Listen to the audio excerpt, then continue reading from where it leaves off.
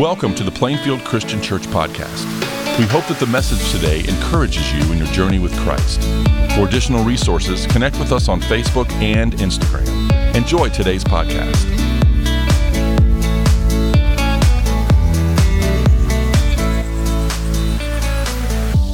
Thank you very much, and good morning, PCC.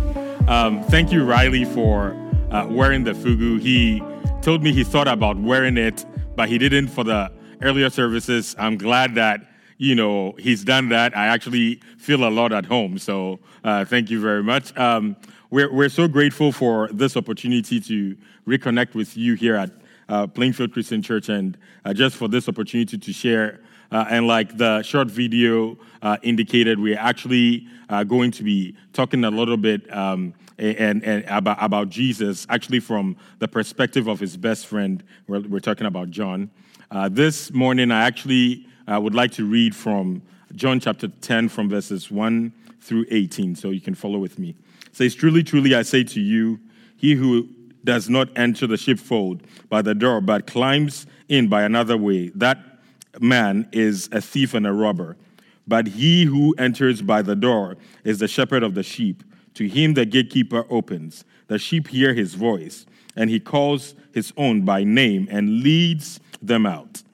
When he has brought out all his own, he goes before them, and the sheep follow him, for they know his voice. A stranger they will not follow, but they will flee from him, for they do not know the voice of strangers." This figure of speech Jesus used with them, but they did not understand what he was saying to them. So Jesus again said to them, "Truly, truly, I say to you, I am the door of the sheep. All who come before me are thieves and robbers, but the sheep did not listen to them. I am the door. If anyone enters by me, he will be saved and go in and out and find pasture. The thief comes only to steal and kill and to destroy. I have come that you may have life, to have it abundantly. I am the good shepherd. The good shepherd lays down his life for the sheep. He who is a hired hand and not a shepherd, who does not own the sheep, sees the wolf coming and leaves the sheep and flees. The wolf snatches them and scatters them. He flees because he is a hired hand and cares nothing for the sheep. I am the good shepherd. I know my own, and my own know me, just as the Father knows me, and I know the Father. I lay down my life for the sheep, and I have other sheep that are not of this fold. I must bring them also, and they will listen to my voice, so there will be one flock and one shepherd. For this reason, the Father loves me, because I lay down my life that I might take it up again. No one takes it from me. I lay it down of my own accord. I have authority to lay it down, and I have authority to take it back up again. This charge I received from the Father." And so this is Jesus speaking to the Pharisees, and he uses this imagery of God as shepherd, and Jesus claims to be the good shepherd. He uses the I am. And in fact, this passage, we actually see the two of the 7 I ams in the book of John. We see that Jesus says, "I am the door," and then he also says that I am the good shepherd. We're actually going to be spending a lot more time digging into what being the good shepherd actually means. But shepherdhood has been around, from the very beginning of time. We see in Scripture that Abel was one of the earliest people who tended the flock. But beyond that, you have Abraham, who had flocks. You have someone like Moses. You have Jacob, who took care of Laban's flock and equally was blessed as a result of that. Beyond that, you have someone like David, who was a king of Israel. But before he ascended to the throne to become king over the people, he actually took care of sheep. And you have a prophet like Amos, who, when he was tending his father's sheep, actually received the word of God to prophesy to the people of God. And so we see that shepherdhood has been around for many, many years. And what is interesting is that Jesus draws from this imagery something that they would understand. He uses the term I am, and his listeners knew that when he was saying that, he was actually claiming divinity on himself, because that is God's self-revelatory name to the people of Israel. And what's interesting interesting is that beyond that, he places himself in the shoes of a shepherd of the people of Israel. We see David, one who is a shepherd, became a king over Israel, and he claims God as his shepherd. We know of what he says in Psalm 23, that the Lord is my shepherd, I shall not want. He makes me lie down in green pastures. He leads me beside the still waters. He restores my soul.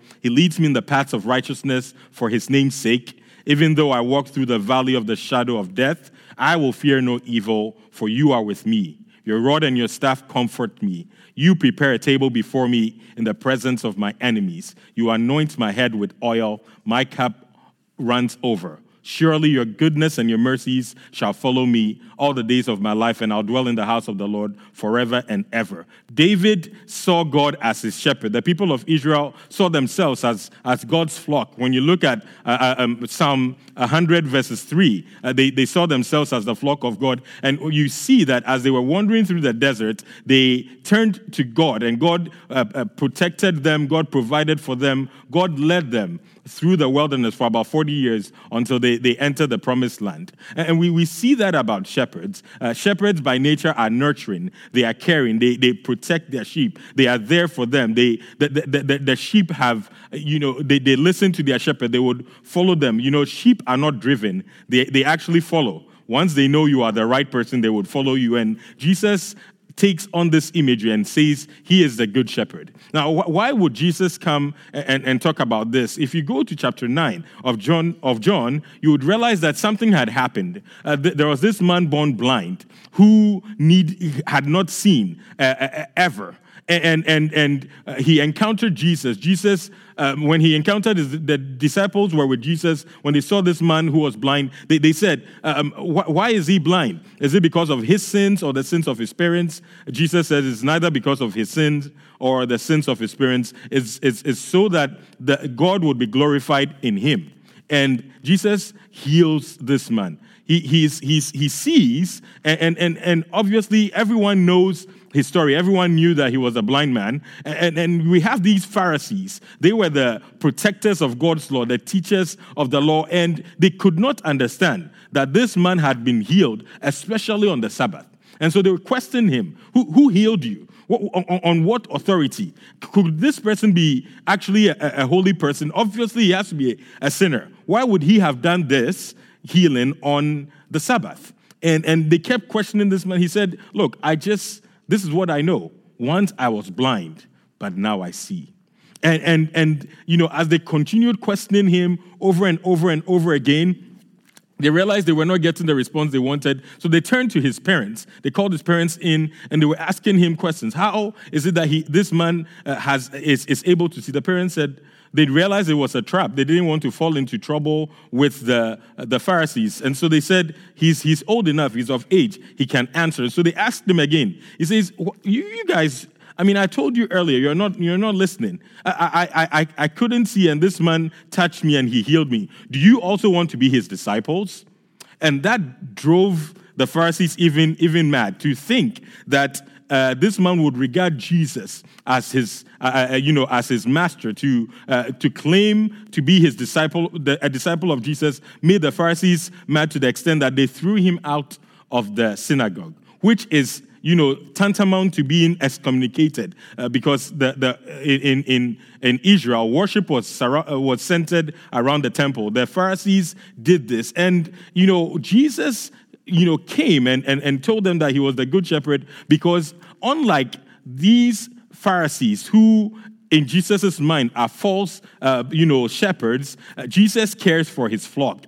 And when you look at Scripture in Ezekiel chapter 34, God actually speaks against these false shepherds. Shepherds are supposed to be taking care of their sheep, but there were these leaders in Israel Some of the priests, some of the kings that came or in the past did not care for their sheep. Rather than binding them, rather than taking care of them, rather than leading them to pastures, they were actually milking them dry. They were taking from them. They were fattening themselves. And God had an indictment against them and indicated in Ezekiel that there would be a shepherd who would come after his order from the Davidic line. And that shepherd would lead the people of Israel, and there would be one sheep. And so when Jesus was saying this, the Pharisees realized what he was saying, that he was against them. In fact, Jesus called them blind, and they did not appreciate that. They did not like that idea. And we see, even when we look at shepherdhood, we look at Psalm 23, we also look at Isaiah 53. We see a sense in which there is a shepherd-sheep relationship between us and God. And when you look at the character of sheep, there are a few things that are interesting that we can take note of. Sheep are by nature stubborn. They are vulnerable. They are less wise. They like to follow the crowd. They are slow to learn. They are relentless. They are restless. They are demanding. They are unpredictable. They are strong-willed and very dependent.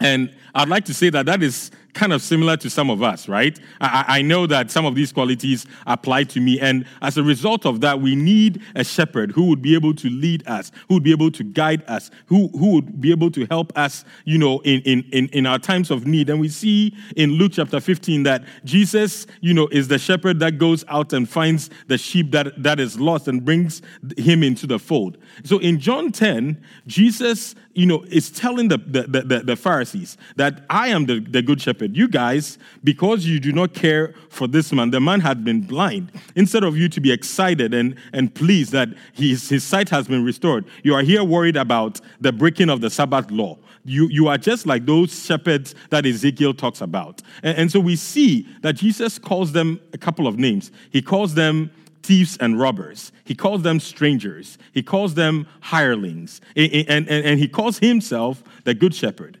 He places himself against the shepherds of his day, these false shepherds. In John 10:10, he says that the thief comes only to kill, to steal, and to destroy. But I have come to give you life and to give it to you in abundance. And so this morning, I actually want us to look at three things that our shepherd does for us. The first thing we take note of is that the shepherd knows and cares for his sheep. The second thing is that the shepherd gave his life for his sheep. And then finally, we're going to be talking about the fact that the shepherd has other sheep that need to be in the fold. So let's look at the first one. The shepherd knows and cares for his sheep. Shepherds are noted to do all they can to ensure that the sheep have nourishment, that they've been taken care of, that they have rest. They are known to go long distances with their sheep to ensure that they have good food to eat, good drinking water. They are protected from wild animals. And it's interesting when you look at shepherdhood in the Middle Eastern time, and even in our day and age, especially in northern Ghana, this idea that Jesus uses for the sheep pen is something that is similar to what is done in northern Ghana. The sheep pen during Jesus' time is a big walled enclosement with a door. And all the sheep are allowed to enter that. But it's not just one flock. There might be sheep belonging to several shepherds. But all these sheep know who they're supposed to follow. So when the watchman opens the door, the shepherd comes and calls his flock, and they follow him. Only the ones that belong to him follow him. And that is very interesting. Others would not do that. They would not follow a stranger. In northern Ghana, what we have that I say is a little similar is that when you travel, you would see that all the sheep are sleeping on the roads. Those who have traveled with us would attest to this. And what is interesting about that is that they people ask me, who owns these sheep? I say they have owners. You can't tell who it belongs to, but the owners know their sheep. The sheep know their owners. And when you're driving up to them, you kind of have to be careful, else you might run over them. But the community, work at protecting them from being stolen by thieves, and they do a good job to this end. We see Jesus as knowing his sheep. He has this intimate relationship as our good shepherd. He knows everything about us. The Bible says that before we were formed in the womb of our mother, God knew us. He knows our name. He knows our concerns, the challenges that we go through. And that is what Jesus does for us. The shepherd has an intimate relationship with the sheep, and vice versa. It's important for us to, establish that fact. The shepherd cares for his sheep. He takes them out to pasture. He ensures that they are taken care of. He ensures that all that they need has been met. And we see that Jesus, as our good shepherd, does this for us. Psalm 23 that I quoted actually gives us this imagery, and some of the words indicate what God does for us. He talks about the fact that he makes me lie down in green pastures, and this is abundance. He leads us beside still waters. That is a calming presence of God with us. He restores our soul. This is renewal. He leads us in the paths of righteousness for his name's sake. That is sanctification. Though I walk through the valley of the shadow of death, I will fear no evil. This is assurance, and the assurance of the presence of God with us. He says, your rod and your staff comfort me. That is the presence of God with us. He says, you set a table before me in the presence of my enemies. This is really interesting, that the fact that God, even when our enemies have surrounded us, he's able to set a banquet table before us and lavishly allows us to eat with no fear, because we know our God has authority over all things and has overcome the evil one. And so even when the enemy comes around us, we are seated at the banquet table because our shepherd surrounds us and protects us. He says that my cup runs over. This is excess. We see all of these image that David gives of the shepherd, and God does that for us. And it's interesting that we can turn to God as our good shepherd. We can rely on him. We can cling to him. We can always look up to him to know our needs, to know our challenges. When we're going through pain, that it pains his heart. When we're excited, that he knows about it and is excited for us. We can rely on Jesus as our good shepherd.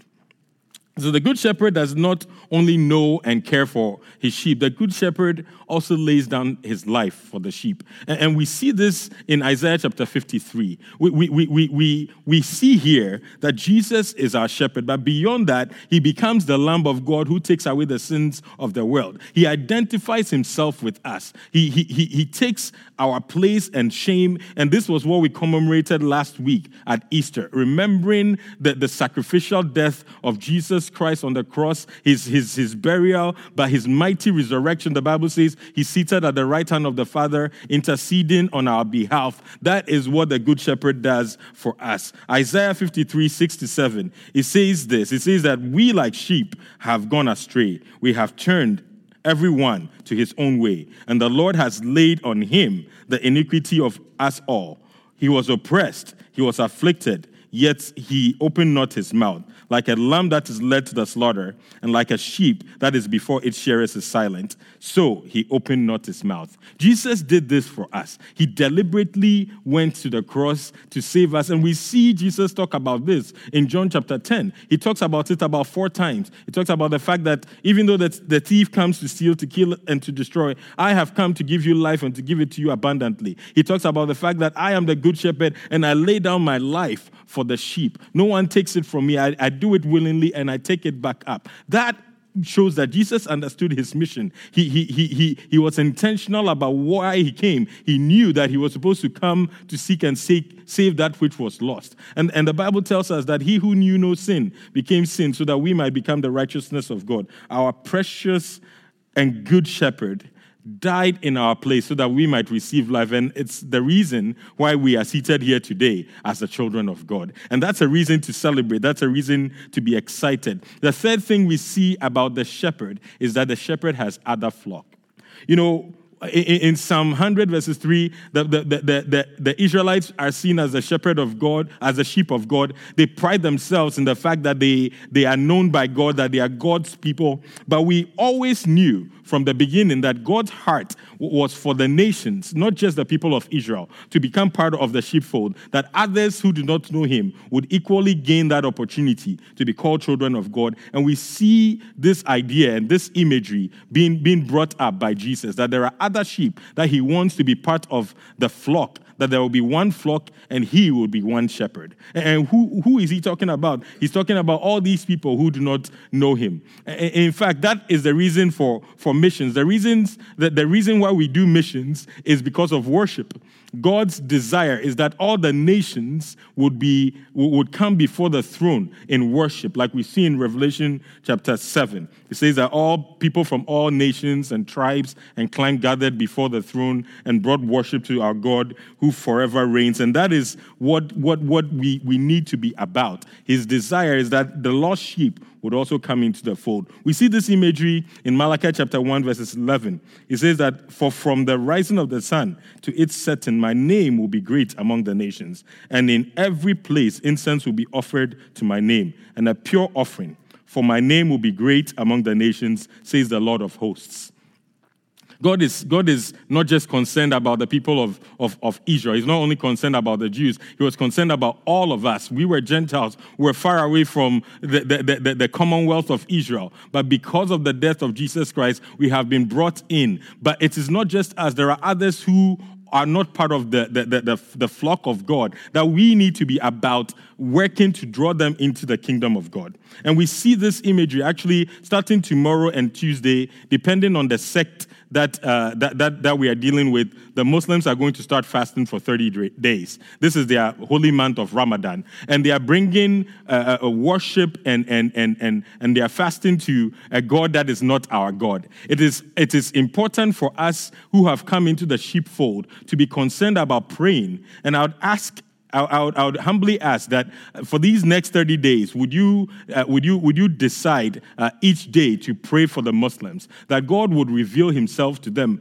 that God would allow them to come to see the light that is in Christ Jesus. And beyond that, would you go a step further to reach out to your neighbor, people around you who do not know about Christ, those who are perishing, those who are lost, just as we were? Would you reach out to them in a positive way, that they too could be part of the sheepfold? Because that is where God's heart's desire is. And if you want to do this, there is a website, 30dayprayer.org. And it actually gives you details on what to pray about, what tribe, what people group that is Islamic that you could pray about daily. And I'd ask for you to look into that. I think Riley and the publication team would make that website available so that you can follow on with that.